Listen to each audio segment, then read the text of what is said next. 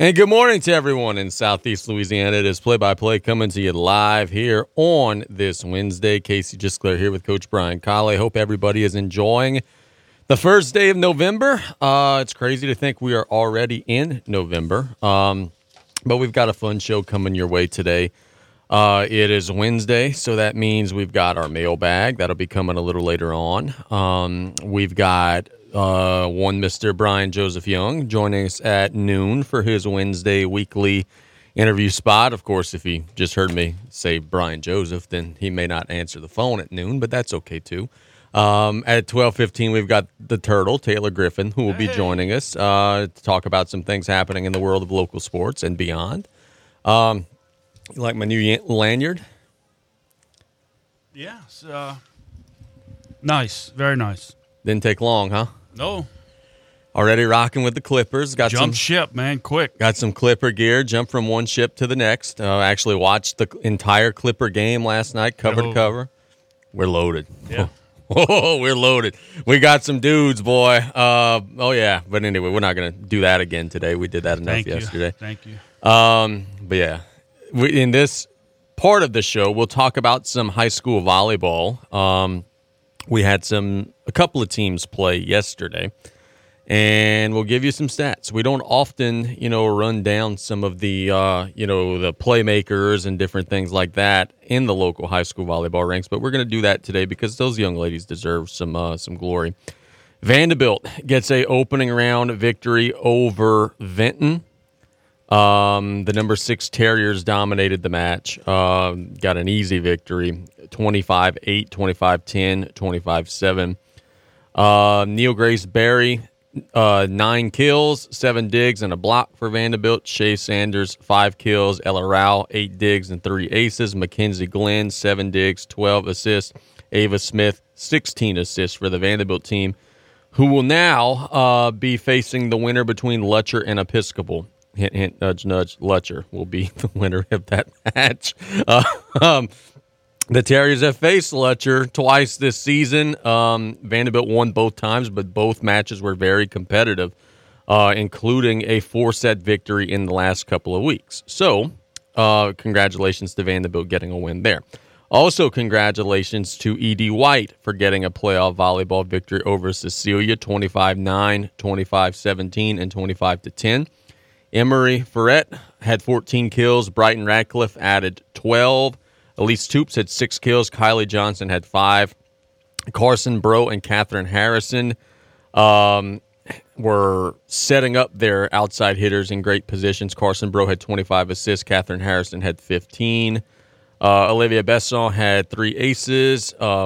Bro had 2. Defensively, Besson had 12 digs. Ellie Landry had 8, and Bro had 7. And Johnson had 2 blocks for Edie White, who will now await the winner between number 15 Berwick and number 18 Patrick Taylor Sciences and Technology.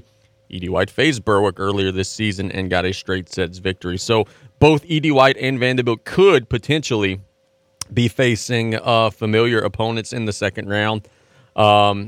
And I didn't even realize this, and shame on me because I've been saying this wrong all year long. I've been on the air saying, oh, well, this team's got a chance to go to the Pontchartrain Center. The state tournament's not even in the Pontchartrain Center anymore. It's now in the Cajun Dome. Yeah, we knew what you were talking about. Yeah. It's it should still be in the Pontchartrain Center, but they actually did a really good job there. And the state basketball tournament should be in the Cajun Dome. But anyway, that's neither here nor there, right? Did you see the big news around the state of Louisiana that broke this morning? Then I probably didn't see it. Okay, so everybody is, and look, by the way, I kind of agree with the LHSA on this one, but my issue is going to be the timing of it all. Everybody around the state was thinking that this weekend was going to be a historic weekend around the state because it was going to be the weekend where JT Curtis became the winningest high school football coach in history, potentially. They got to beat Carr first, right? And that's no that's no small feat, but he was, we've believed, one win away from breaking the record of the most victories as a high school coach. Well, the LHSAA came out today and was like, oh, no, sirree, Bob, you are not 1 win away. The LHSAA said, hey, remember that time that we took one of your state championships away? Well, you forfeited 30 wins in the process. So the LHSAA is now saying that JT Curtis is 31 wins away from being the winningest high school football coach. So he's now like 3.5, 4 seasons away from that record. Hey, look. If you forfeit some victories, if you cheated, if you broke a rule, whatever, hey, I'm all for that. I do think it's kind of shady that they waited until the week of him breaking the record to clarify that. But we're not going to have history made, whether Curtis beats Carr or not. JT's going to have to wait to try to break that record. Okay, but that was a few years ago, correct, where they came in? It's a decade ago. Oh, that long? Yeah, pretty much, yeah. I mean, the ruling came down later, but the season that right, I'm talking about with the ruling. Yeah, that was not a decade ago. That was just 3-4 years ago. Okay, well, they knew, right, that he had to, well, I say that the school had to forfeit 30-something games or whatever it was. Yep. They knew at that time. I would have thought, So why they didn't take it off his record? I mean, like at the school. Good question. That was my thing. It was the timing of it all. Well, whatever it is. But we should have entered the season knowing for sure. And the LHSA who came out and said, we're not recognizing this record because you forfeited 30 wins, bro. And I guess everyone was assuming that those games were taken off. Yeah. Well, but if it would, he would have had the record. I don't know. You've been saying all year that you think John Curtis is going to win the state championship. They got to face Edna Carr, who nobody's talking about. How in the hell could Edna Carr be quietly 8-0? Nobody's talking about them. Curtis going to beat Carr this weekend. They're going on the road. They're facing Carr on the road. This is a big old playoff matchup for seeding purposes. Carr's currently number 1. Curtis is currently number 10. Huge game on Friday, man. Well, wasn't it last year in the regular season that Carr hammered them? 2 of them. Hammered them, yes. But then Curtis got the end result. They won it won it all. But look, let's be honest. They didn't have to face Carr in the playoffs. Let's be honest. And I mean this. It's going to sound like I'm hating on John Curtis, and I really am not. Carr would have won the state championship last year had their quarterback not gotten hurt. Their quarterback got hurt late in the season. They were destroying everybody when he was there. Whenever he went down, it was not the same team. But Carr 8-0, Curtis 6-2. This is going to be a fun one. This is going to be a very, very fun game on Friday out in the city. Yeah, and I think Curtis wants to come in and prove that what happened last year. But that's easier said than done. You can. It's going to be a heck of a game, but I'm still sticking with Curtis winning it all. We'll see. We'll certainly be paying close attention to that. This is the most stressful time of the year, and in the next segment, we will talk about some keys and some different things that local teams are going to have to do this weekend to try to win their respective games. But this is the most stressful time of the year, man. We've been there. We've done it several times for a different sport. But you're waiting on your team to play. You're waiting on results from around the state. You're checking Twitter. You're hitting refresh. You're on your grease board. You're doing math and figuring out, all right, well, if we win, this is what it's going to be. If we lose, this is what it's going to be. You're going through every single last scenario.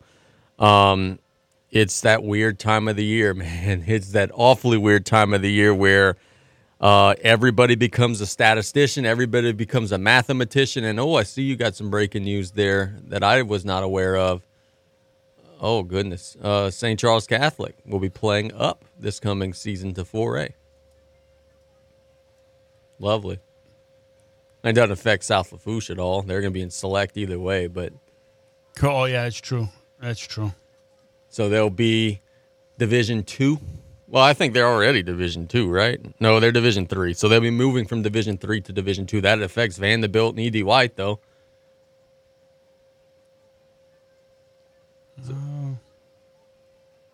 So it they too. It could potentially affect South Lafourche in January if the principals decide, hey, we're not going to be split anymore, then they would be in 4A. But I don't think that's going to happen, man. We hear traction and talks, but every time they vote on it, the gap is wider than ever. And yesterday at noon was the deadline for schools to declare if they want to play up or not. And St. Charles has decided that they will. They're going to play up to 4A.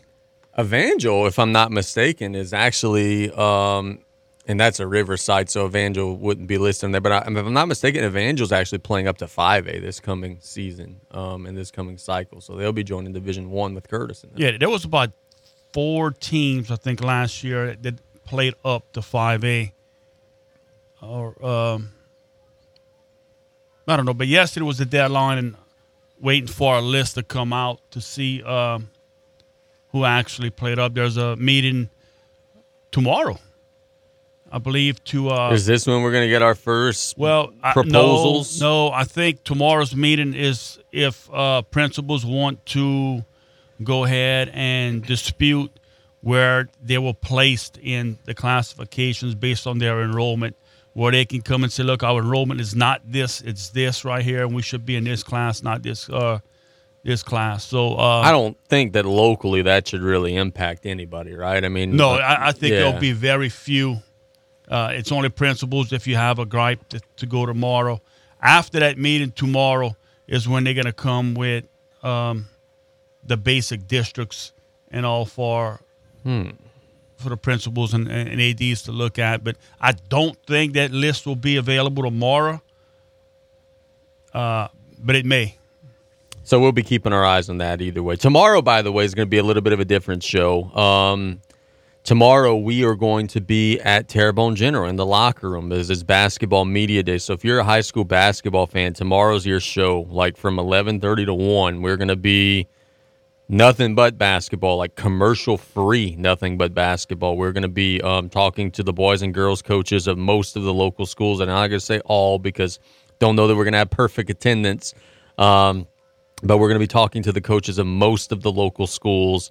And should be a good time, man. Like, basketball is right around the corner. We don't realize it because we're so heavily invested in the football playoffs and everything. But, like, literally next week, I was looking at my schedule, and, like, I'm going to have to be going shoot pictures and stuff of basketball games, like, next week. Yeah, they had teams that scrimmaged already and some more scrimmages this week and I'm sure next week. And I'm excited for tomorrow to get to talk to these coaches and see their plan moving forward. And hopefully we can get some dates where scrimmages – where we can go in and take an early look at some of these teams. Yeah, hopefully we can get some chocolate chip cookies too, Stan. Hint, hint. Nudge, nudge. and no steak. Like there's not. No. Truck was doing us dirty early before we got on the air. Volleyball today. Assumption's going to be hosting Northwood of Shreveport. We wish them nothing but the best today in that conquest. Division III. I don't know why I even clicked on that. Oh, no, but there is a local team still playing. Morgan City is going to be hosting Cabrini today in Division III. Lutcher's going to be playing Episcopal at some point in time. They don't have a time posted. Berwick today will be taking on Patrick Taylor. So that matchup will be taking place today. Let's go to Division V, where I could tell you that today we've got Central Catholic of Morgan City, who will be taking on Slaughter Community Charter. If Central Catholic wins, they know their opponent. Number 20, Southern Lab, defeated number 13, Family Christian, yesterday. So if Central Catholic is successful, they'll be taking on Southern Lab. CCA is going to be playing today against White Castle at 5 o'clock. So some more local results for our volleyball teams, and we wish them all nothing but the best as they're going to be trying to make the push to the Cajun Dome in Lafayette. You see this statement here with schools playing up, this last statement? Yeah, what we got? Of course, we are hoping for increased enrollment. By moving up, we feel it may make our athletic programs more attractive to prospective student athletes as well.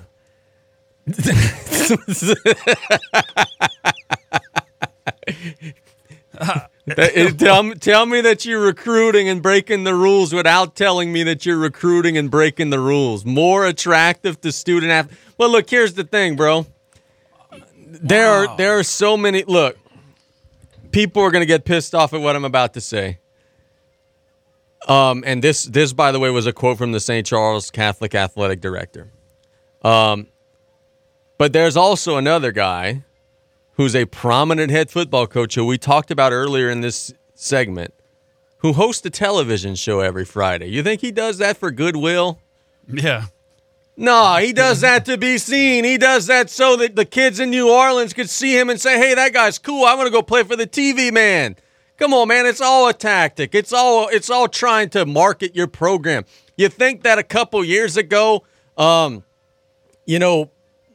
and I'm not even going to go there, but I'll tell you after the break what I was about to say. Let's catch a break. When we get back out of the break, we're going to talk about some keys to victory for a lot of our local teams. We've got a big Week 10, and then we got BJ Young at noon. We got Turtle at 12:15. We got our mailbag after that. It's play-by-play. We'll be right back after this. Celebrating 75 years in business, Danos has been setting the standard for generations. How about becoming a part of something bigger and join the team? We're currently hiring for welders, fitters, and blaster painters to work at our fabrication yard in LaRose. You can apply now at www.danos.com or call us at 1-833-GO-DANOS. Great jobs, great people. That's Danos. 3T Oil Change is an efficient, quick lube service that offers oil changes for gas and diesel engines, brake tags, tire sales and services, engine and cabin air filters, bulb replacement, and wiper blades with the convenience of a drive-through. No appointment necessary. 3T Oil Change on Main Street in Cutoff. Call 798-7401. Proud supporter of South Lafourche sports. 3T Oil Change says, go Tarpons! Time is money. Don't waste both running around looking for filters, batteries, and belt sand related items. Fleet Supply Warehouse delivers. Fleet Supply offers daily scheduled delivery, including Bayou Lafourche, New Orleans, Morgan City, New Iberia, Lafayette, Thibodaux, Baton Rouge, the North Shore, plus the river parishes too. Automotive, lawn equipment, agricultural, marine, or industrial. Fleet Supply Warehouse, 985-868-0430. Venture Boulevard, Homa. Home health services in South Lafourche are vital right now. Look no further than Lady of the Sea Home Health. For the sick, the elderly, and the homebound, our caring staff makes each day a little brighter, a little better. With quality health care and warm, genuine support, you and your loved ones are the most comfortable, content, and independent in your own home. Speak to your physician today about home health services from Lady of the Sea. Call 985-632-6900 for more information. Quality health care locally for you.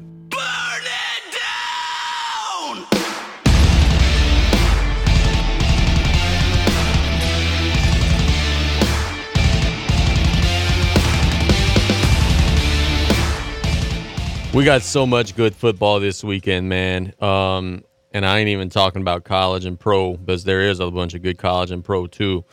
But we got so much good prep. The Week 10 schedule around the state, really, but we're going to focus local, but around the state is loaded to the gills. We told you about Curtis and Carr. There are showdown premier matchups all around Louisiana. I mean, Catholic of Baton Rouge and Zachary. But we've got locally just some big heavyweight matchups. Hahnville and Terrebonne. I am so interested to see. Hahnville has an outside chance to make the playoffs if they win on Friday. And by the way, if you're a South Lafourche fan, you should be rooting pretty heavily for Terrebonne in this game. They have an outside chance to make the playoffs. I want to see Terrebonne's mood. You blew a 21-0 lead at home, lost 26-21, game that you kind of gave away. The body language wasn't good. The vibe wasn't good. I want to see how Terrebonne, who's going to be back at home, handles that. This, to me, and we talked about all the ramifications of, hey, well, if they lose, they're going to have to travel, and we talked about all of that yesterday. But just mentally, I think the first quarter of this game, Brian, is going to be so big for Tyler Lewis and his team. Terrebonne has to prove to themselves early that they have flushed that one down the drain. They got to get off to a strong start against Hahnville on Friday. I agree, because if they get off to a slow start, there's going to be some of that doubt, and they all know they have to win to get to a home playoff game. and if it starts going southward fast early, then that team just may say, well, we're not going to have the home playoff game. Let's just get out of here healthy. I think, and maybe I'm going to be way wrong on this, and if I am way wrong, I'll admit it, but I'll give a weekend prediction early. I wouldn't be surprised if South Terrebonne gave Assumption a game on Friday. South Terrebonne is playing better. They are coming in with 2 wins in a row. And I could just sense that Assumption might kind of exhale a little bit, right? You play Lutcher and Vanderbilt back-to-back. You know you have to be up for both of those games. You win both of those games, and you're seeing this little 3-6 team over here. We're already the district champs, and I could see them maybe looking ahead a little bit. Coach Hawkins is going to have some sort of a plan to try to slow down that running game. Coach Babin's going to have some sort of plan to try to move the football. They've got the Dupree kid who's running the ball hard. I'm not picking South Terrebonne to win the game, right? But I wouldn't be surprised if we're sitting in the South Lafourche press box on Friday night and we're reading scores and we're like, what? 14-10? Huh? Like 21-17? What? I think the Gators are going to play with them on Friday. I really do. They're focused on trying to finish their season strong. This is a classic trap game for Assumption. I wouldn't be surprised if the Gators played with them. And this is also a spot for Coach Will Broussard over at Assumption to remind his guys, look, last year what we did, end of the season, we took our foot off the gas pedal a little bit. Now, okay, we in the playoffs, but you want to roll, you want to advance in the playoffs, you have to keep your foot pressed down on that gas pedal and go out Friday night and do what you're supposed to do. So it's a great spot for, I think, Coach Broussard to refocus his kids after coming off these 2 big-time games. We're going to have B.J. Young on in about 5-6 minutes. They're taking on Vanderbilt. I think that South Lafourche will be able to move the ball at times on Vanderbilt. But on the flip side to that, the big challenge and the $32,000 question is, how are the Tarpons going to slow down Jalen Coleman? Coleman is now an 11th grader. His 9th and 10th grade years, South Lafourche didn't slow him down. He ran wild. He had big games. Vanderbilt does not have the best offensive line. Can South Lafourche, who's expecting to get Tyler Otam back, and we'll ask BJ about that in a second, and he's going to probably not answer because that's what he's been doing, and that's okay. But they're expecting to be a little healthier.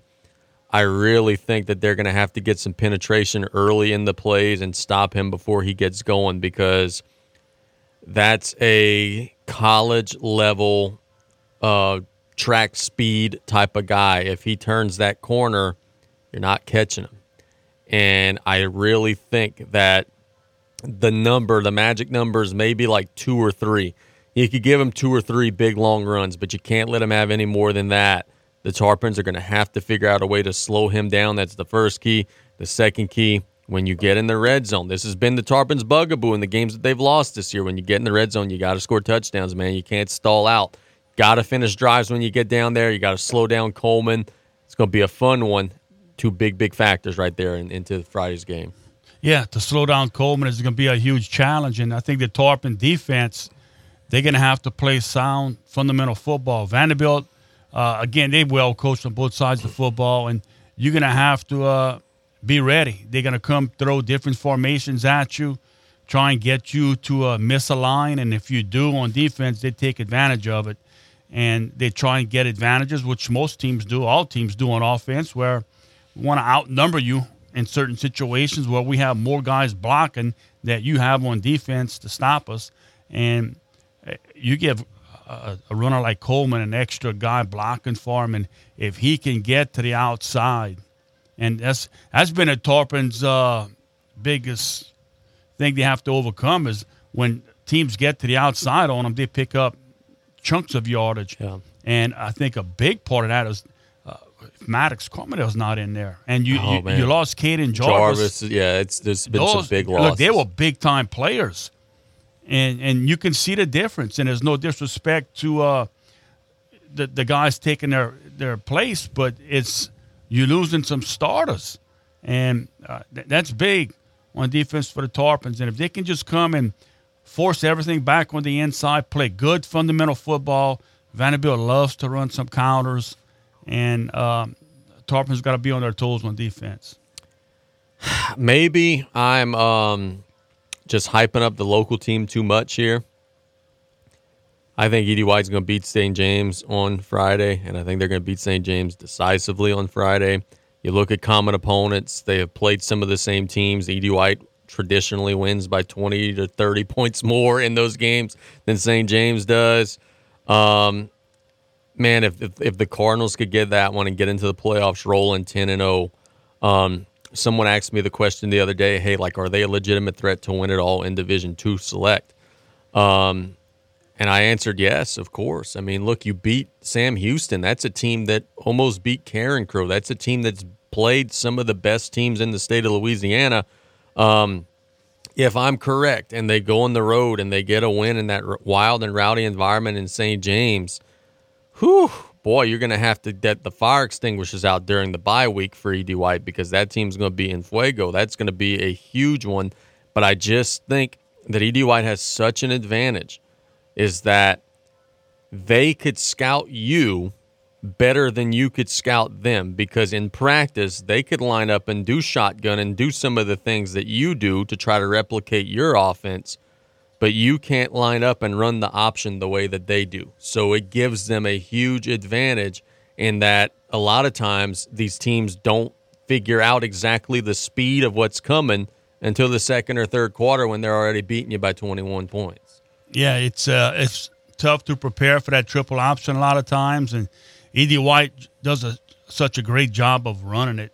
It makes it's so difficult to defend. But in case if you look at the playoffs, I mean, E.D. White, the projections, okay, I know people, we look too much into that, but they got E.D. White at 3 with the bye. And you got a former or a St. Louis team that played the Tarpons. This were projected to be 6. I don't think they want to be in that 6th spot. No. Yeah, look, I saw Brock. If you're listening, I mean this with no disrespect. I've seen E.D. White. I've seen you. You don't want to play. You don't want to play E.D. White. I'll go so far as to say you don't want to play Madison Prep in that first playoff game that St. Louis would get. And that would be a scary matchup in and of itself. You're looking at 3-4. The 4 is John F. Kennedy right now. So you much rather be, in no disrespect to John F. Kennedy, but you much rather be on that side, the bracket, than on E.D. White side. But absolutely, there's no doubt about that. Looking at that, right now, St. Thomas More 1, Lafayette Christian 2, and by the way, they play one another Friday. E.D. White 3, John F. Kennedy 4, Turlings 5, Shaw 6. Kennedy and Turlings are much more favorable matchups than no doubt. And that's the crazy part of this, right, is that so much of this is going to be determined by seeding and who's sitting where and who's going to play where. And that's one of the big things that Kyle Lasang said. And there's a chance, certainly, that E.D. White could go up to number 2, right? I'm assuming in Hunter's projections there that he has Lafayette Christian beating St. Thomas More, and that's the reason why E.D. White stays at number 3. But if St. Thomas More beats Lafayette Christian, they're going to move down a peg. E.D. White, with a victory, would move up a peg, and E.D. White would get to number 2. So there's still so much fluidity, man. It's going to be so fun on Saturday to look at these numbers and kind of start to mesh this thing out. And then the whole nother thing that we're going to have to figure out, and I don't know that this is the case, and football, it's kind of not as prevalent as basketball and other sports. We got to figure out, are there any teams outside of the top 28 or the top 24 that are district champions? Because that could potentially knock somebody out. That cost South Lafourche a playoff bid one year. So there's all those little wrinkles that we'll have to try to figure out before Saturday. Yeah, it's all going to start tomorrow, because I checked, there's 32 high school games in the state tomorrow. Let me see if there's any that have South Lafourche implications. I don't think there's any directly like South Lafourche opponents. I don't think there's any but there's teams right below and above South Lafourche that I think has opponents. So Friday morning, the Tarpons we'll see where they stand going into that game. East St. John plays Holy Cross tomorrow. That's a big one. Zachary and Catholic of Baton Rouge tomorrow. Man, I want to go to Baton Rouge to watch that. Jeez, that's going to be incredible. Tioga and Grand Berwick and Patterson, Parkview and University Lab. I mean, there's some heavy hitters tomorrow. Manay's a good team taking on Lakeview. CCA wrapping up their season tomorrow with Centerville. So, my goodness, should be a whole heck of a lot of fun. Let's catch a break. When we get back, Mr. BJ Young will be joining us. We're a little bit afternoon, but that's okay. We'll get BJ in the next segment. It's play-by-play. We'll be right back after this. Jen Gators at Industrial Power Systems, your local power generator professionals, serving the entire Gulf Coast as your Kohler Titanium dealer. We offer sales, service, installation, and maintenance on all major brands of residential, commercial, industrial, and marine generators. For the most trusted brands in the industry, Kohler, Generac, Briggs & Stratton, Cummins, Onan, and more, Jen Gators at Industrial Power Systems is the place for you. 152 North Hollywood Road in Homa and Highway 3235 in Galliano. Hello, friends and family. Taylor Griffin here, back again to talk about Dufresne Building Materials. Did you know that we have a new updated online order system called Dufresne Easy Buy? Come see us at DufresneLumber.com to check it out and get you started with a free quote. We now have 8 convenient locations to serve you, which include Cutoff, Thibodaux, Luling, Bellchase, Araby, Slidell, Gulfport, and Grand Isle. And no matter how big we grow as a company, we promise to keep that local family business feel and welcome you with a smile. So come give the local guys a try and experience the Dufresne difference. While inventory is growing, prices are dropping at Golden Motors. Come to Golden Motors and check out the new 2023 Chevrolet Silverado with all-new technology and improved great fuel economy. Whether you're looking to tow your boat or camper, or if it's just you for your daily commute, the comfort and towing capability is there for you. Check out the new 2023 Chevy Silverado at Golden Motors, 15101 Highway 3235 and Cutoff, the back road, 325-1000. Chevy, find new roads. Price is priority. At Riley Johns Blue Boot Foundation, our mission is to help everyone be safer in and around water. Did you know drowning is the #1 accidental cause of death in children under the age of 4 and the second leading cause of accidental death in children under the age of 14?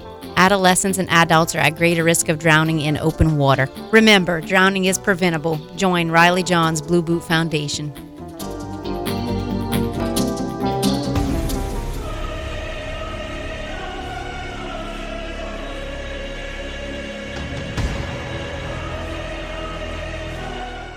And welcome back here to Play-by-Play. Casey Gisclair here. We go to the phone lines now for our first call-in guest of today's show. It's Wednesday, so it's time to talk to BJ Young, South Lafourche High School. Good afternoon, buddy. How we doing today?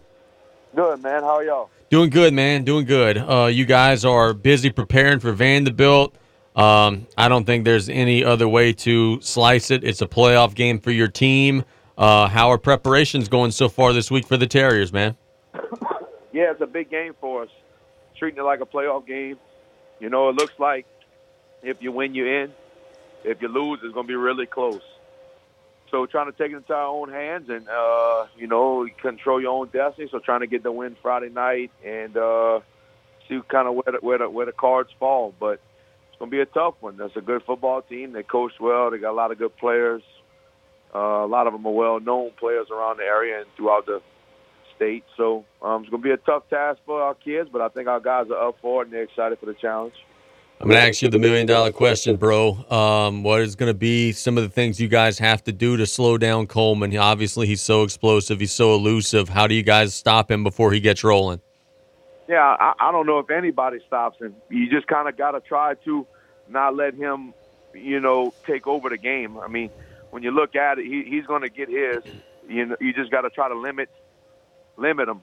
I think, you know, it's going to be it's tough. You know, we got some things in place I think that I think can work. Our guys rolling around different positions, trying to get some guys healthy. And look, man, I think if we come out, we play hard, we play physical, and I think we'll have a chance. I really do. Our guys believe it. You know, the guys in this locker room believe it. And so, we got to come out and play physical and play hard. The next $1 million question that I'm sure you've been asked a million times is, are you guys going to get some of your crew back? You got a few guys that are just kind of week to week. Are you guys expecting to be closer to healthy on Friday against Vanderbilt? They have practice. I'll say that they have practice. They want to play. It's the same thing. No, I think it's kind of a day-to-day deal. They have looked better every day, though. They have looked better every day. So looking to have another. Today is kind of your last work day, so we'll kind of gauge them more after today. Let them move around more than normal on Thursday. And look, honestly, I think they're going to give it a shot on Friday. I think they'll give it a shot, and we'll see how they play. If they're effective, they'll stay in, and if they're not effective, we're going to have to go in another direction and get a guy in there that's a little more effective. So tell me about that. I mean, obviously you guys are going through and making a game plan. Like, do you give more reps to the backups just kind of a plan B? Like, how do you guys juggle those reps during the week knowing that there's a possibility that, a kid like Maddox or somebody might play but then not be able to finish the game? Yeah, it was almost 50-50, honestly. We split them pretty much 50-50, trying to, because they have to know what they're doing as well. Not every team runs the same stuff, so they gotta have an idea of how we're lining up to formations, how we're trying to defend certain schemes.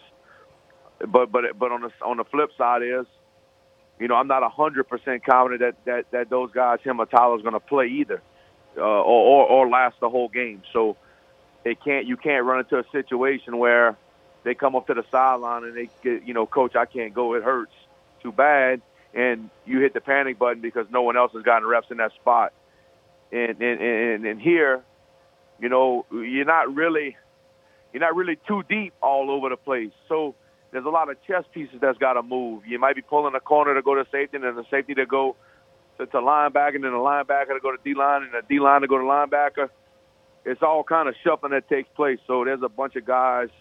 If you show up to practice, you wouldn't be able to tell me where the kids play. They all over learning different stuff, and it's what we believe is going to give us the best chance to win Friday night. Yeah, for sure, man. Look, we talked a lot about your defense so far. Let's talk about your offense. It's a group that's coming in, playing some good ball. You guys never had to punt one time against Ellender. Big physical offensive line against a big physical defensive line. How do you guys try to get that ground game going against Vanderbilt?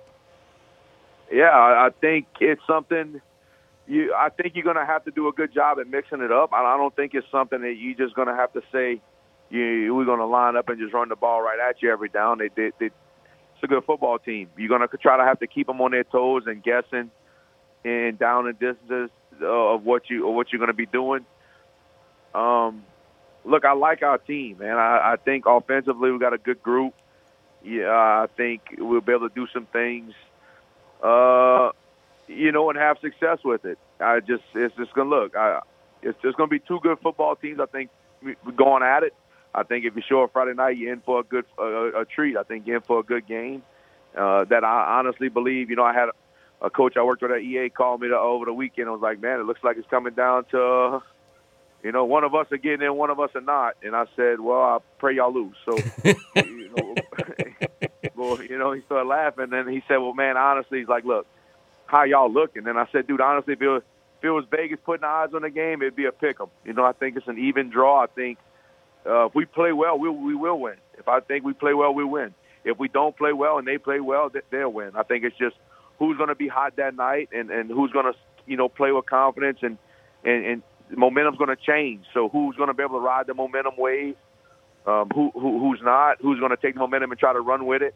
There's going to be a lot of different things inside of that game that I think is going to determine it, but I think it's going to come down to the end.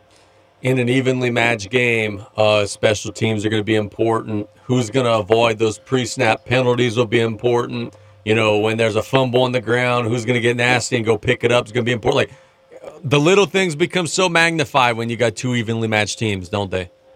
They do, man. It does. I think it's all that stuff you talk about us that coaches talk to you all the time about the hidden yardage and winning a special teams battle and winning a turnover battle.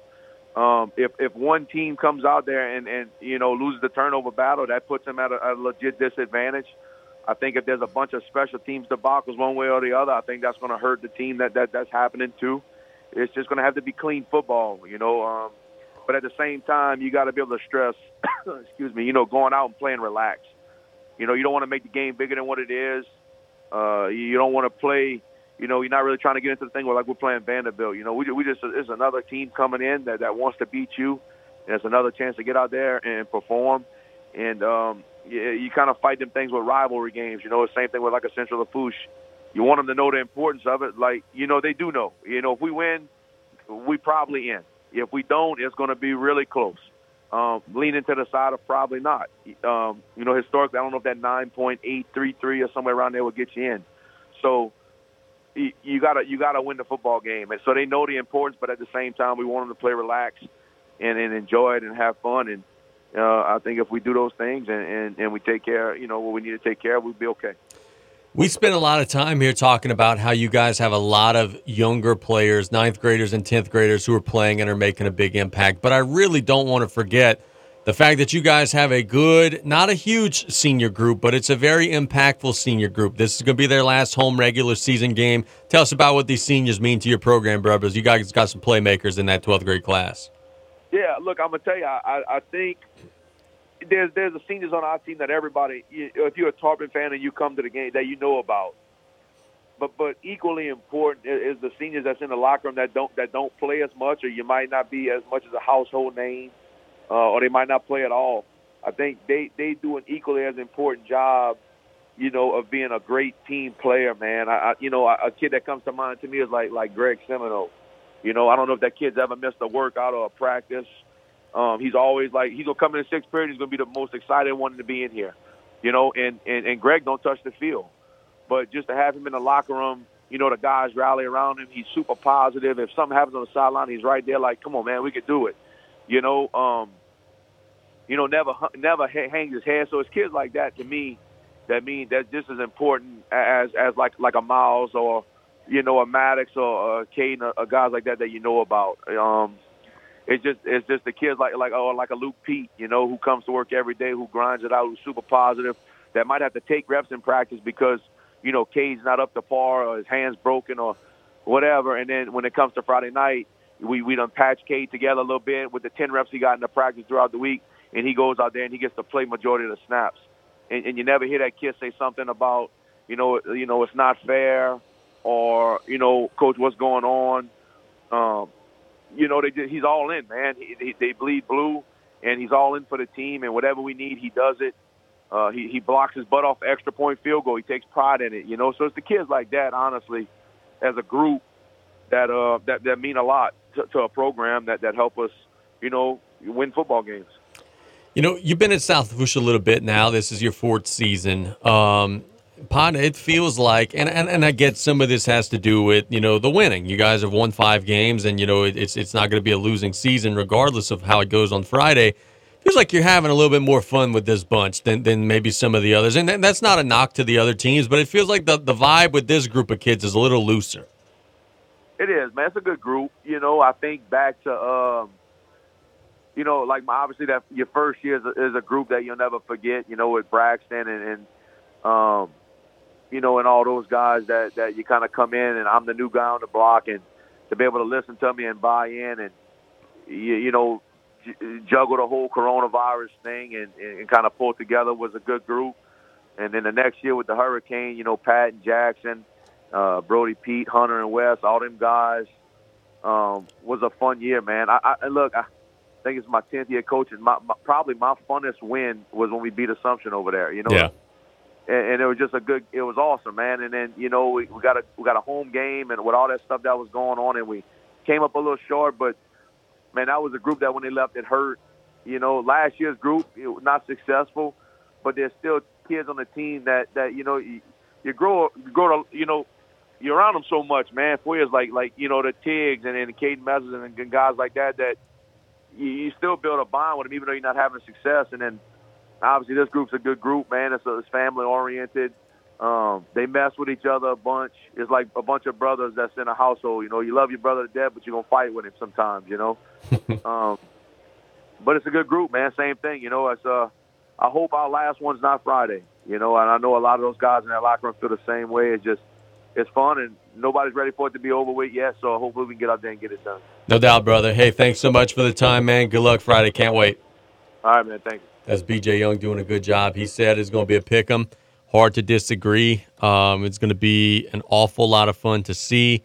I gave you some of my keys in the last segment. I truly believe you're going to have to figure out a way to limit Coleman. You're going to have to figure out a way to finish your drives. If you do those things, you're going to be there at the end. You're going to have a great opportunity at the end. Yeah, up front, I think the Tarpons can possibly run the football. There are some things that Vanderbilt does on defense. Hopefully the Tarpons can take advantage of it and can run the football. Defense, again, they got to be fundamentally sound on defense to control and contain Coleman as best you can. And, look, don't forget, Vanderbilt can also throw the ball down the field.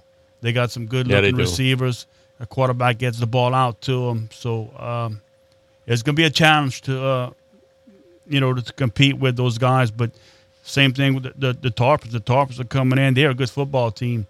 They're tough to stop because they can do so many things on the offensive side of the ball where it keeps them in games a lot of times. And if their defense continues to play the way they've been playing, especially before the injuries hit them, expect a good close game. Yeah, no doubt. Let's catch a break when we get back. We're going to Taylor Griffin. We're going to have the Turtle on. We'll talk with him about some different things happening in the world of sports. It's play-by-play. We'll be right back after this.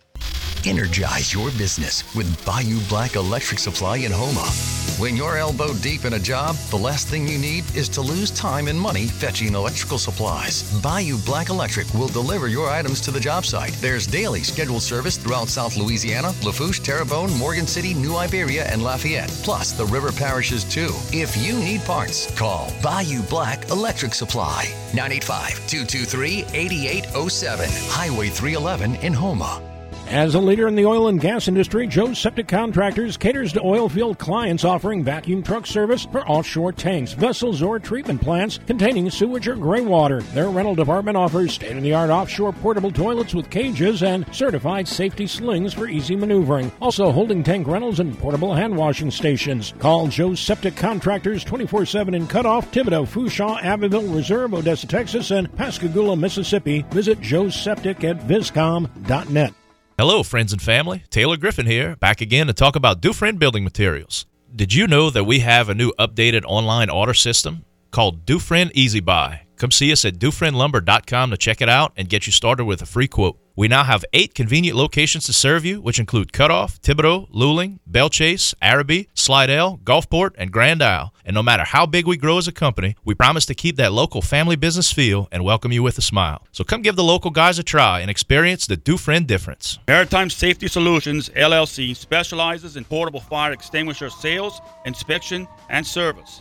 They provide tests of CO2 fire suppression, NOVEC systems, fire detection systems, water mist systems, and safety relief valves on marine vessels. Conveniently located minutes away from Port Fouchon. Our service technicians have a dependable reputation by outstanding service to the marine industry. Stop by Maritime Safety Solutions, LLC, 14626 West Main Street, Cutoff, or call 985-632-7233.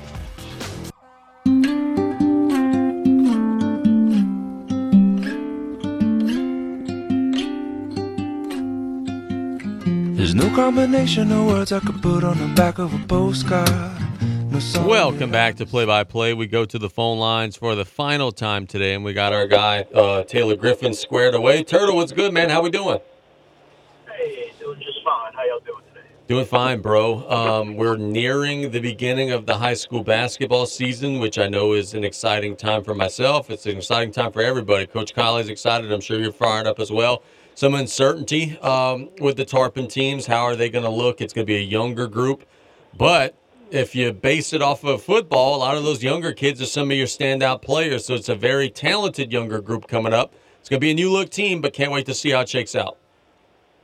Yeah, absolutely, man. I'm really looking forward to it. I mean, last year towards the end, they had to figure out how to, play with the younger guys and get stuff done with a new look. And, right now we get a fresh look at some young Tarps, man. I think they'll rise to the occasion. I think they'll be just fine.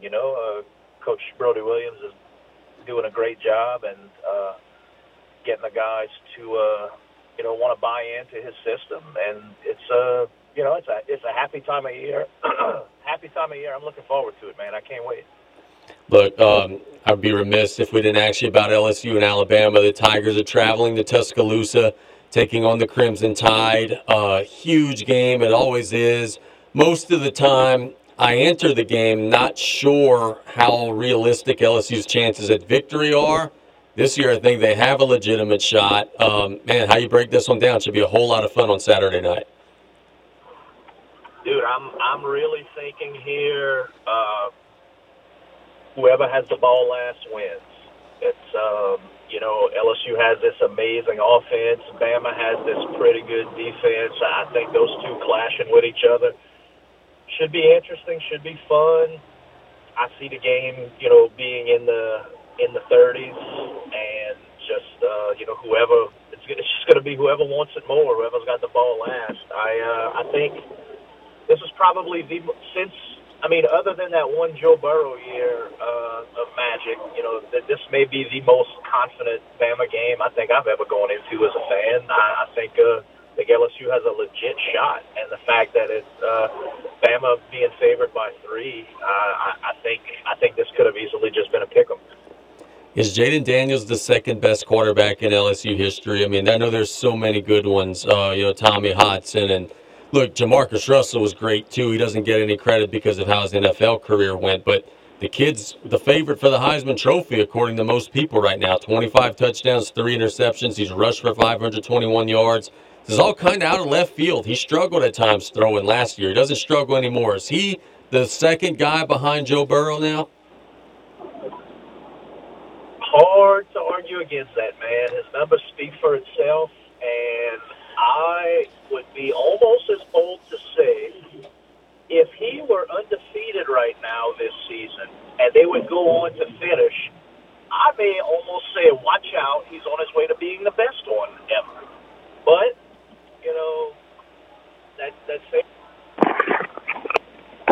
that same magic isn't there as it was for Burrow, and I don't know if he'll take that number 1 spot, but right now, yes. Just watch the numbers and pay attention. I have no problem putting him in the number 2 spot. Turtle, yesterday I was so frustrated. The Pelicans lose to the Warriors in the Smoothie King Center. 3 games into the year, we're already fighting injuries. Brandon Ingram, I got a sore knee. I can't play. I'm out. It's not the second game of a back-to-back. It's not, 4 games in 5 days. It's not anything more strenuous than, my knee's sore. And that's the most frustrating part about this, brother, is that it's a group that teases you, right? When they're together, they're so damn good. Start off the year 2-0, but the problem is it's a group that's never going to be together. Because, look, Zion gets the bad rap, right? Zion's the one who gets all the headlines for the games that he misses. Brandon Ingram misses just as many games, Bubba, and already 3 games in, my knee's sore, I can't play. You lose by 30 at home. It's going to be another injury-plagued year, man. It's already starting. Yeah, it's extremely frustrating as a fan. I really don't know which direction to go with this, man. It's almost not worth having them around just to get our hopes up and let us down every year. Where do you go from here other than petition for the NBA season to be shorter, or just get rid of Ingram and find something else and start over? I mean, there's so many options, man. It kills me. It bothers me. It's I don't know. Or do we just continue to go back? I mean, I'm not letting go of my theory of the possibility that start looking towards Oshner and just whoever's the team training staff, everyone in New Orleans. Why are we continuing to have these hurt guys? That's just as frustrating as the fact that they're not in it, man. I don't get it. I don't get it. In the NBA, the big news yesterday is my guy James Harden gets traded to the Los Angeles Clippers. Look, dude, I'm a Harden guy. I'm a Harden apologist, but it is probably pretty bad for the league that a guy who's under contract could say, hey, I want to get traded, and then also list the specific team that he wants to get traded to and actually get his wish. On paper, the Clippers should be loaded. You got Paul George, Kawhi Leonard, James Harden, Russell Westbrook, P.J. Tucker. You got a ton of role players and a ton of shooters. I don't know if it's good or bad for the league, but boy, another contender has been crowned in Los Angeles. Yeah, and this isn't me, quote unquote hating on those guys. I just, man, they're cursed wearing that red, white, and blue Clipper jersey. Man. They'll never. As much as I enjoy watching all those guys play, especially at some of their previous stops, man, I just don't see anything good coming out of, the redheaded stepchild of Los Angeles until those guys go somewhere else, man. It's I wouldn't necessarily call them a contender. They're more like an on the bubble. They're more like a spoiler, just someone to watch for, but not necessarily fear.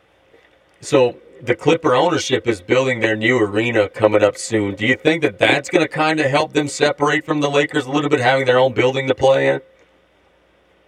Yeah, it's about time, man.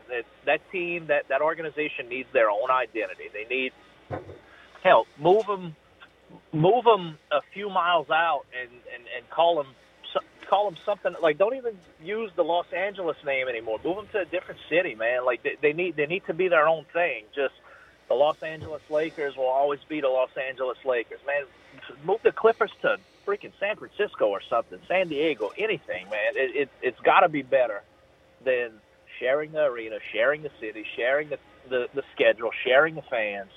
It's they need their own identity, man. And until that happens, the Clippers are never going to be a true contender to worry about.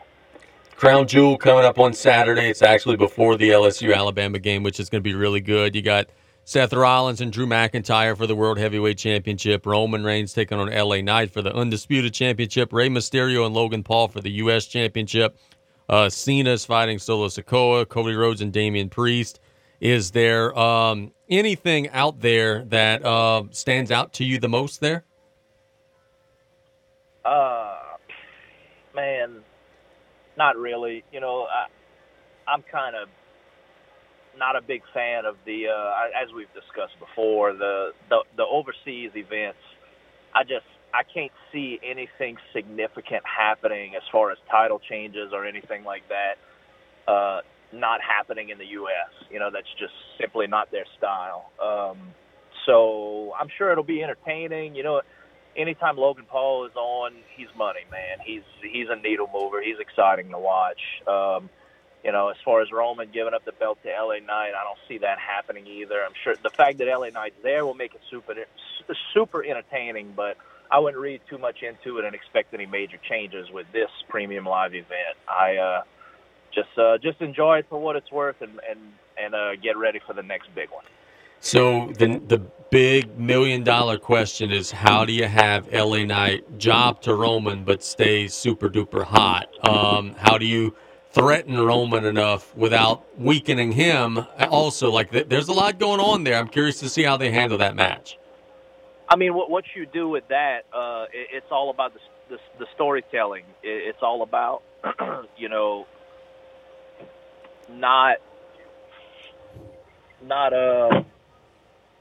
trying to think of the best way to put it here in easy terms. You can't have LA Knight lose clean. That's what keeps him strong. You have him almost pull off the upset, almost pull off the victory, almost leave with the title, and you just get some outside interference, and you just continue to build up the story. But you got to get a little creative here. You got to keep the fans engaged, and keep those who are making you your money right now, like LA Knight. You got to keep him looking strong, keep the money guy strong by, using some sort of, outside factor to throw us for a loop. And I think that's the only way you do it, by keeping the strong looking stronger after this event's over with. Logan Paul's going to win the United States Championship, isn't he? I mean, look, as soon as he got done with his last boxing match, he's in the ring challenging Rey Mysterio for the United States Championship. He's going to win that title, isn't he? Yeah, that right there, I don't see why he wouldn't. It's just, the U.S. title is just so so irrelevant, second fiddle, so forgotten about. For me, at least, I don't know how the rest of the fans do, but I could about imagine. It's just, it's not that important. So I could see Logan Paul winning that, carrying it around a little while and making some noise, just because he's such a big time moneymaker, and it's good for his build-up, it's good for his character, it's good for his story to eventually lead him to be a headliner and contend for the heavyweight title. But other than that, he'll probably win it, but I don't see anything else major happening for that show. Let's talk about this, man. AEW is not a topic that you and I spend a whole lot of time on because I don't really watch it. I don't think you watch it regularly either. But one of their big stories, one of their big stories right now is Sting has announced he's going to retire in early 2024. They have brought in Ric Flair to kind of like be his manager until then. He's feuding with Christian, who is feuding with Edge, and like, bruh, you got a bunch of dudes in there that are senior citizens, man. Like, what are we doing? It's a mess, man. It's a mess. It's the late 90s WCW all over again, man. It's just desperate reaches and desperate cries for help, and just bringing back all the veterans that you are going to bring money to the gate. They're going to put butts in the seats, but once the butts are there, once the eyes are open, it's like, oh, man, maybe these guys should hang it up here pretty soon, because they are way past their prime, not only as physical performers, but just as relevance. Sure, they're legends. They'll go down in history, and everyone's memories will be great about them. But man, it's time to get these guys off the screen, man. Me personally, I've had about enough of them. Even if they were to, come to WWE, it's time to move on. It's time to move forward with your young talent.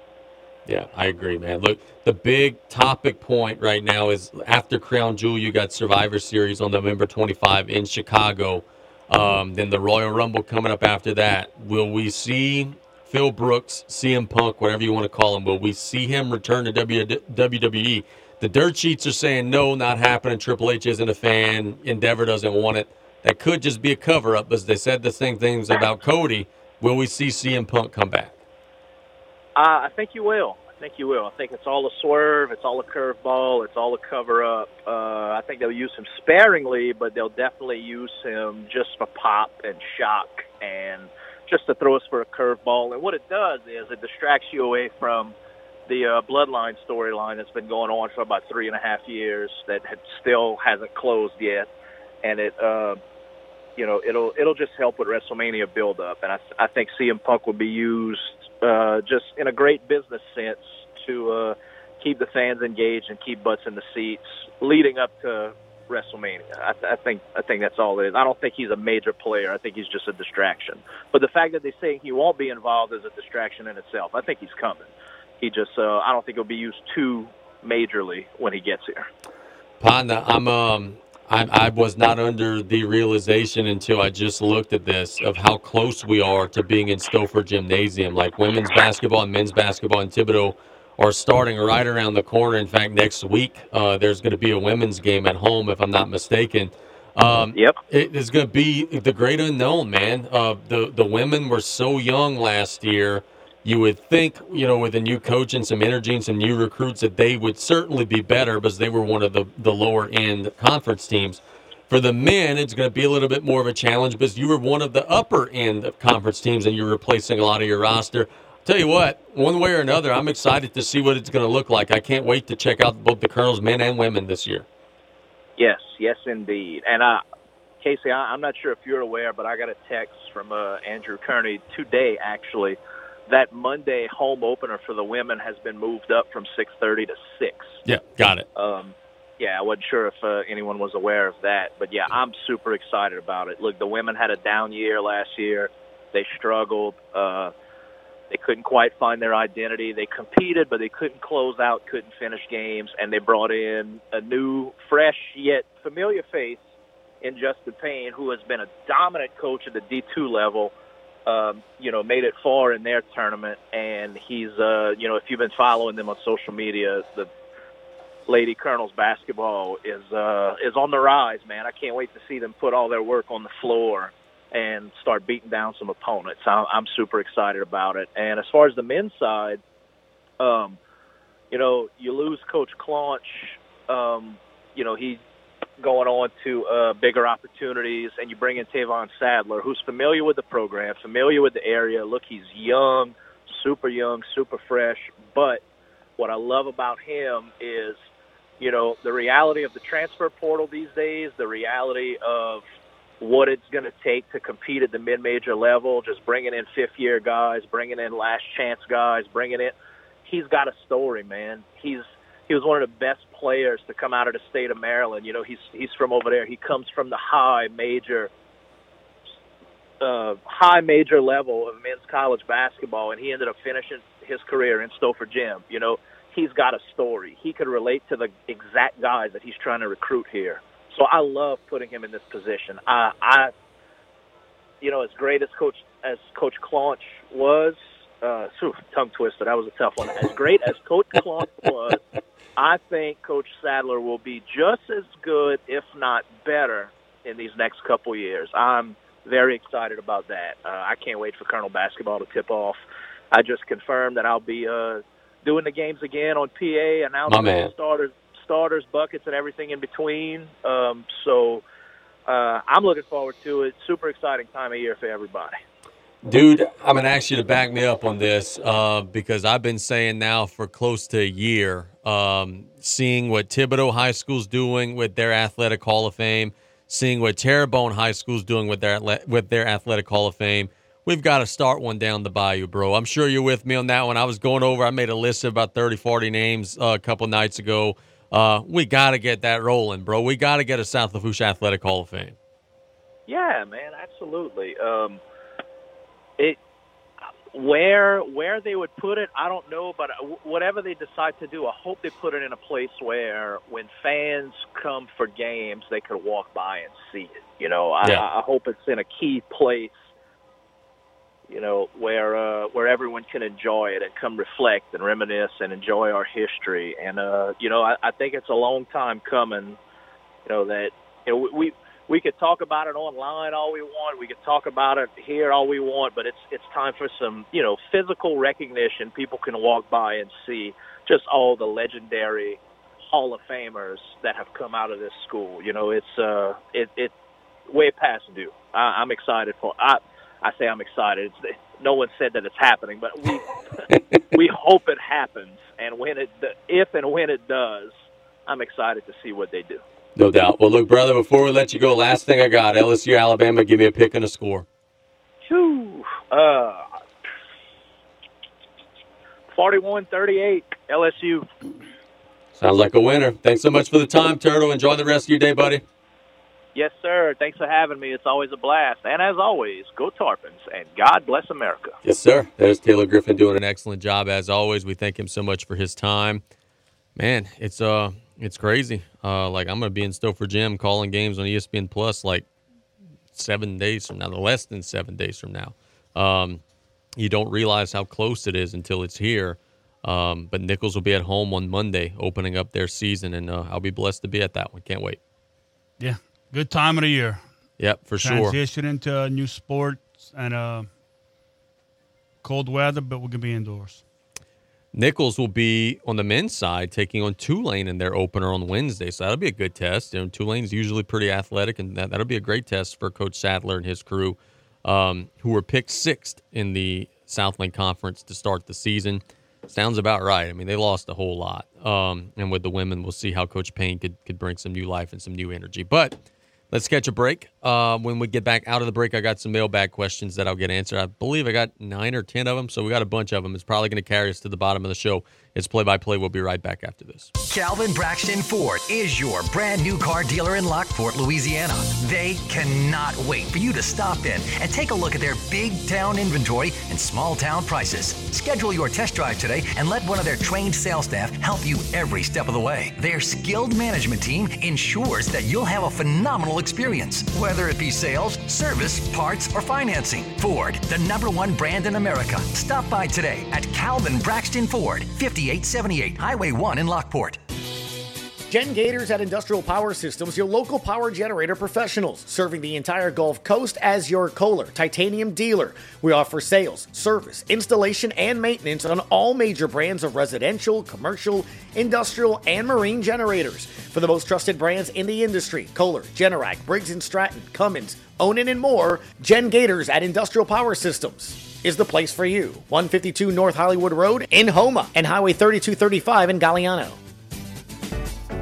Absolute Fitness wants to welcome our community to come back and check us out. You'll discover an amazing environment and a friendly and welcoming staff at Absolute Fitness. We have a 12,000 square foot facility with all new top-of-the-line equipment, new saunas, an amazing smoothie bar, personal trainers, and much, much more. Absolute Fitness offers many types of very competitive memberships, along with a dual membership with our proud partner, CrossFit Brackish. Absolute Fitness at 17092 West Main Street, Galliano. Maritime Safety Solutions, LLC, specializes in portable fire extinguisher sales, inspection, and service. They provide tests of CO2 fire suppression, NOVEC systems, fire detection systems, water mist systems, and safety relief valves on marine vessels. Conveniently located minutes away from Port Fourchon. Our service technicians have a dependable reputation by outstanding service to the marine industry. Stop by Maritime Safety Solutions, LLC, 14626 West Main Street, Cutoff, or call 985-632-7233.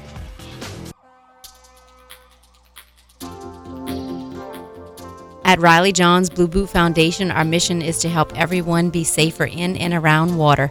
Did you know drowning is the #1 accidental cause of death in children under the age of 4 and the second leading cause of accidental death in children under the age of 14? Adolescents and adults are at greater risk of drowning in open water. Remember, drowning is preventable. Join Riley John's Blue Boot Foundation.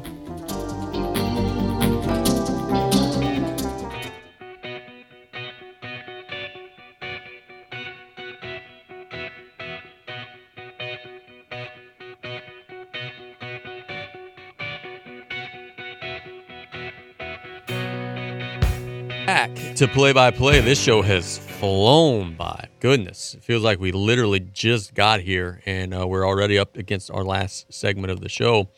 It's our mailbag segment. If you've got a question for me, I am at Casey_Gisclair on Twitter, GisclairCasey@gmail.com. We are KLB Radio on Twitter. We're KLB Radio on Facebook. I'm Casey Gisclair on Facebook. Most of the Bayou has my phone number somehow. If you've got it, shoot me a text with your question. I got 9 of them to pick this week, and the first one comes from a listener who wants to know, Gisclair, what do you make of the James Harden trade? Well, obviously, I'm extremely excited. I got a Clippers lanyard on. I've got a T-shirt coming in the mail. I'm extremely excited about the potential that the Clippers are going to have this season. I think the 76ers are still going to be good, too. The biggest thing to pay attention to is I think this is a situation where the Clippers might win the trade at the beginning because I think they're going to be strong, and for the next couple of years, they're going to be championship contenders. But when Kawhi, Paul George, Harden, and Russ all kind of fizzle out because they're all in their 30s, right? The 76ers got a lot of draft picks in like 2028, 2030, and they got a lot of those draft picks that could potentially be very good. So this is 100% the Clippers just moving all their poker chips in, saying, hey, we're all in right now. We'll worry about tomorrow when tomorrow gets here. It could be a situation where at the end of the day, both teams end up winning the deal. Let's see how they can gel when Harden gets there. I saw a stat. The Clippers, since Kawhi Leonard has got there, have never had anybody on their team average more than 5.5 assists a game. They've always needed a point guard. Now they got one. Harden averaged 11 assists a game last year, led the entire NBA. So we'll see. And he will be making his debut on Monday with them. They got a game tonight, but he just flew in. He'll be making his debut on Monday. Who do you pick? This is a good question here. I'll pull up the list. Listener wants to know, who do you pick to win the state championship in Division I non-select? Division I non-select is the home of Ruston, Neville, Zachary, Santa Mont, Destrehan, West Monroe, Dutchtown, East St. John, Sam Houston, Terrebonne, like all the biggest of the big. If you put me on the spot right now and said, who do you pick to win the state champion or the state championship, I would probably go with Ruston because they have beaten Lafayette Christian this year, who I think is incredible. That's the only time Lafayette Christian has even been close to anybody this year is when Ruston beat them. They beat Neville this year. They beat a 6-3 West Ouachita team 48-6. They're favored to beat West Monroe Friday in a showdown matchup. They beat Warren Easton via forfeit earlier in the year. They beat Jesuit. So I think that I would lean towards Ruston.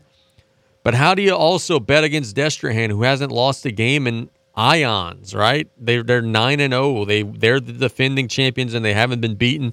I'll tell you this, it's wide open. One thing that would lead you to think Destrehan would have a great shot, they haven't allowed more than 13 points in a game this year. Defense wins championships. Defense travels on the road. Defense is a great thing to have come playoff time. It's going to be wide open. Division I non-select is ridiculous. And I'm going to give you Ruston. It's kind of a cop-out. They're number 1 right now. But there's 5, 6, 7 teams that could win it all in that classification. 13 points is the most they get. That is amazing. Yeah, look, and that was this past Friday against East St. John. They've given up 7, 7, 7, 11, 0, 0, 7, 0, 13. Wow. Yeah, that's pretty good work. Next question comes from a listener who wants to know, Casey, are the Saints the best team in the NFC South? I'll say this. They're the most talented roster in the NFC South. But I can't pick them to be the best team in the NFC South because I saw a team in the NFC South beat the hell out of them in the Dome earlier this year. Like, Tampa didn't just beat them. Tampa blew them out. So I would have to favor Tampa. And I'll tell you this, man, and this is something that is not even really being talked about because he's kind of just a middle-level, mid-tier quarterback. I actually think Taylor Heineke's pretty good. And I think that now that Atlanta has got Desmond Ridder out of the lineup and they've moved Taylor Heineke in, I think that's going to make them better. I don't think New Orleans is going to win the NFC South. I'm sorry, I don't. I just think they're too inconsistent. I think it's going to be either Atlanta or Tampa Bay that's going to walk away with it. Oh, that hurts. Yeah. But I don't think they're the best team. They should be. The best roster, they for should sure. be, but they're not. This next listener is a troll who wants to know, Casey, would you rather have Lamar Jackson as your quarterback in Dallas or Deion Sanders as your head coach in Dallas? I mean, I don't want either one, right? But I have to go with Lamar Jackson because I think Deion would be a disaster in the NFL. And I think that Lamar Jackson, when he's healthy, because here's the thing, bro, like, people think that I don't like Lamar Jackson or that I don't think Lamar Jackson's good. That's not ever what my argument has been. My argument has always been playing the way that he plays, he's not going to be there in December and January when you need him. And lo and behold, that's been true the last couple of years. So it's not that I don't think he's good. I just think that guys who are smaller, who run a lot, who don't slide, get beat up. So I would go Lamar in Dallas. I think Lamar's better than Dak Prescott is. I think it would be an upgrade if he's out there available to play. The problem is he's not ever out there available to play at the end of the year. Coach Prime in Dallas, I'm sure you would love that for obvious reasons. Cowboys would tank and would be miserable for. It'd be great to see you go down in flames.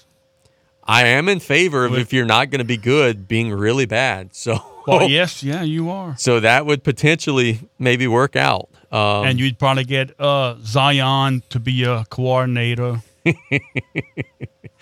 Oh, Zion. What are your early thoughts, Casey, on Victor Winawamba? Well, actually, the SOB cost me some cash yesterday with FanDuel, so we're not a huge fan right now. They were losing by 20 in the third quarter yesterday against the Suns and came all the way back and won 115-114. Did you see the end of that game, by the way? I did, yeah. Durant just clean, getting the ball taken away from him. Yeah, I was watching and I was not happy. Winawamba is a good player right now. He's 19 years old. He's averaging 16 points, 7 rebounds, 1 assist. He's shooting 46% from the field. For him to ever grow, and he's got a ton of time, right? He's only 19. Your prime in the NBA is what? From when you're 25 to 32? He's not even near his prime. But for him to get there, he's going to have to get more physically imposing. He's just too thin. Teams are going to bang into him over the course of 82 games. They're going to break him down. But his skill level is there. I mean, he made a couple of three-pointers last night. He made some mid-range. He had 18 points, 8 rebounds, 4 blocks. Defensively, because of how long he is, he's very good on that side of the floor already. So, yeah, I mean, he looking really good. Not a star yet, but by the time he's in his mid-20s, he could, if he gets that 7'4", 210-pound frame to 7'4", 255, look out. That's going to be a monster, man. It's going to be a load to deal with. You have his stats from last night? Sure do. How many rebounds? 18 points, 8 rebounds, 4 blocks. Right. I would like to see a little more on the rebounding side, but they don't even play him inside. No, it's kind of hard when you're out the lane. They always got him. Yeah, they always got him outside. So we'll see. Right now, he's kind of like a forward. I would like to see him become more of a center and put on some of that extra girth as he gets older in his career. But he says his favorite player is Kevin Durant, so he might like to play outside. Casey, what are your keys to victory for LSU this weekend over Alabama? You got to limit Alabama's big, explosive plays in the passing game. You give them 1 or 2. That's it. It can't be, 4 or 5. Your defensive back's got to keep things in front. When it is third down, you've got to get Milroe off the field. He's not going to carve you up unless if guys are wide open. If you get a little pressure there, you got to get off the field.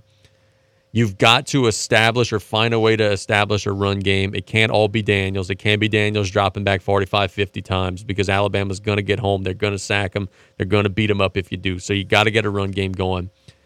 You got to play even in special teams. I've said this all week. Alabama in big games either blocks a kick, runs a kick back, coffin corner punts, pins you at the 3-yard line. Like they do things on special teams that make it difficult for you to beat them. You don't have to win that phase, but you got to be even. You can't lose that phase. Those are all some keys. And then the last one would be, somebody's going to have to step up. I mean, you got nothing but freshmen out there in the secondary. Somebody unexpected is going to have to step up and get an interception, recover a fumble, something like that. But if LSU plays well, I think they're going to be okay. I think that roster for roster right now, LSU's got a better team, but you're going on the road. You're facing a great coach, and it's going to be a good ball game. But I do think LSU certainly has a really good chance to win the game Saturday. I do. Yeah, I agree. This one comes from a listener who wants to know, Casey, why are you a Cowboys fan? I think I've actually told this story on the air before, but I'll tell it again. I'm a Cowboys fan because my father is a Cowboys fan, and the reason why my father is a Cowboys fan is because he was a fan of the NFL before the Saints even existed. And this is back before there were even Super Bowls. And the Cowboys had a stretch for like 3 or 4 years ago during my dad's childhood where they finished as the runner-up every year behind Green Bay, Bart Starr and Green Bay. So he got attached to the Cowboys then because they were the lovable underdog. They would always come up a little short, and he became a fan through that. Just carried over to me. That's why I'm a Cowboys fan. And then a lot of people will say, well, why you like Texas so much? Why were you such a Rockets fan? Well, that was just because of James Harden. So, yeah, it's just a coincidence. Why am I a Braves fan? That's not the question, but same reason why everybody else in Louisiana is a Braves fan. At one time, every single one of their games was on TV. That's the reason for that. Same reason why we got a lot of Cubs fans, because they had the same thing. They had a TV deal with WGN. So, yeah, that's the answer. Just being my dad's son, that's all. I just grew up. He was a fan. And it helped also, young kids, when they're first getting into sports, they like to root for teams that win. I grew up in the 90s. The Cowboys were excellent in the 90s and won 3 Super Bowls. So that's part of why. That's the reason why we root on Big Blue, for sure. Nothing to add? No joke to be made? No taunting? Nothing? No, man. Look, when I was young, I was a big Cowboy fan. Oh, man. Big time. You've lost some of your wisdom as you've gotten older, unfortunately. But, hey, that's... Well, I know when they got rid of Tom Landry the way they did, I just... and I was a little older, and I just switched this. Yeah, no, I got you. Who do you think is the best team in the LHSAA for football in any classification? Oh, God. Let's pull this up. I already told you I think Ruston and Destrehan are the mean machine in Division 1. I'm going to go best team in any classification. I'm going to go in select Division 2. and I'm going to go Lafayette Christian, even though they lost to Ruston on the road 29-26. I look at their body of work. They blew out Acadiana. They blew out Jesuit. They beat Turling 61-3. They beat Westgate 42-11. If they beat St. Thomas More Friday, which they're pretty confident that they could do, I think they would have to enter the playoffs in that conversation. But if not for them, then I would say either Carr or John Curtis. Carr right now is 8-0. Rolling. I mean, doing Ed and the Carr things, playing great defense, great offense. John Curtis lost some tough ones. John Curtis lost both of their games in overtime to Holy Cross and Rummel. They got the old Les Miles mojo. They've never been beaten in regulation. Remember when he coined that after LSU won the championship in 2007? But I say this, and I've always said this, and I get that it's not feasible because the kids go on and play basketball after, so the next sports season starts. But I would love to see at the end of the playoffs a tournament of champions where we took all the state champions and put them in a bracket to figure this out. Boy, can you imagine some of the games we would have then? That'd be amazing. It'd be amazing if we all together. Well, no doubt. But I get why we're not. I completely understand why we're not. What should happen, and this is the last question, what should happen to Jim Harbaugh? Dude, did you see the development in that yesterday? Where apparently his assistant coach, who's like, I'll be honest, when this whole thing broke at first, I was of the opinion of like, I mean, he's the dude's scouting. Like, that's what you're supposed to do. Like, you and I have gone and watched other teams play and watched what they run and study their baseline out of bounds play. Like, that's part of coaching, in my opinion. But when you read yesterday that the guy got a media credential to, I believe it was Central Michigan and Michigan State's game, got a media credential, went to the game all decked out in Central Michigan gear, acting like he was a part of their football staff, and was standing on the Michigan State sidelines to study the signals and the calls and the different things. That's a different level of shady. And Harbaugh might be in some very hot water here very soon. I don't know if it's going to keep them out of the playoffs this year because NCAA justice moves really slow.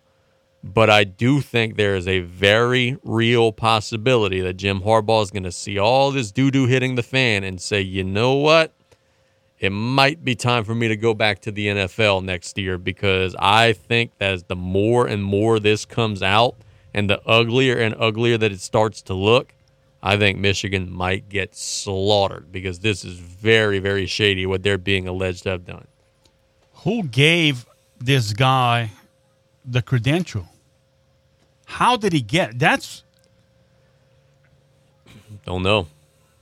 I mean, and is it his assistant coach? Yeah, I mean, they got. I don't know the guy. Apparently, they got pictures of him on the sideline. He's decked out in Central Michigan gear, acting like he's like an equipment manager, a staffer, or whatever, and just studying Michigan State stuff. You know, and it looks shady. They have a TV clip where they kind of zoomed in something on the sideline, and he kind of knew the camera was there. He just turned his head down and didn't look at it. I mean, having somebody on the sideline of your opponent, and man, that's just...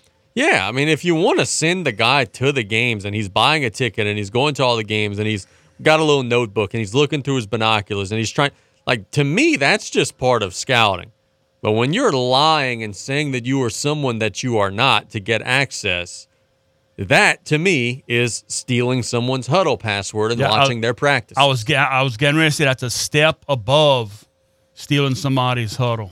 Yeah, that's where it becomes a huge issue. And it's a Michigan team that is starting to strike out a little bit, right? I mean, Harbaugh was suspended for 3 games this year because of some separate NCAA trouble. And then now you got this. And my buddy Richard said it best. And by the way, Michigan beat Michigan State 49-0 on Saturday, so it looked like they might have been knowing some things that were going on. But can you imagine the outrage now, though? There's 4 games left, and I think it's pretty safe to say that they're probably not doing any of this stuff anymore. But can you imagine if they all of a sudden started to struggle a little bit? Like how fishy that would look? That could potentially be... Yeah, terrible if that happened. It could be a really, really big thing. Feinbaum's already come out today. He said that the conference should suspend Jim Harbaugh, and like it's crazy, man. This thing is going to get really nasty, and I do think he's going to go back to the NFL at the end of the year. And did you see a guy with the Raiders this morning? Yes, McDaniels got fired from the Raiders today after a poor performance on Monday Night Football. Antonio Pierce, I believe, the old linebacker, is going to be the interim head coach. The Raiders are paying, between Gruden and McDaniels, they are paying $80 million to two guys who are not going to coach there anymore. Unbelievable. Let's wrap up today's show. We want to thank everybody for listening. It was a good one. Tomorrow, we're not in studio. Tomorrow, we are going to the locker room at Terrebonne General. Yeah, we've got Basketball Media Day. We're going to be talking to all the coaches and get you guys ready for basketball season. But enjoy this beautiful weather. Y'all have a great rest of the day. God bless. Love y'all.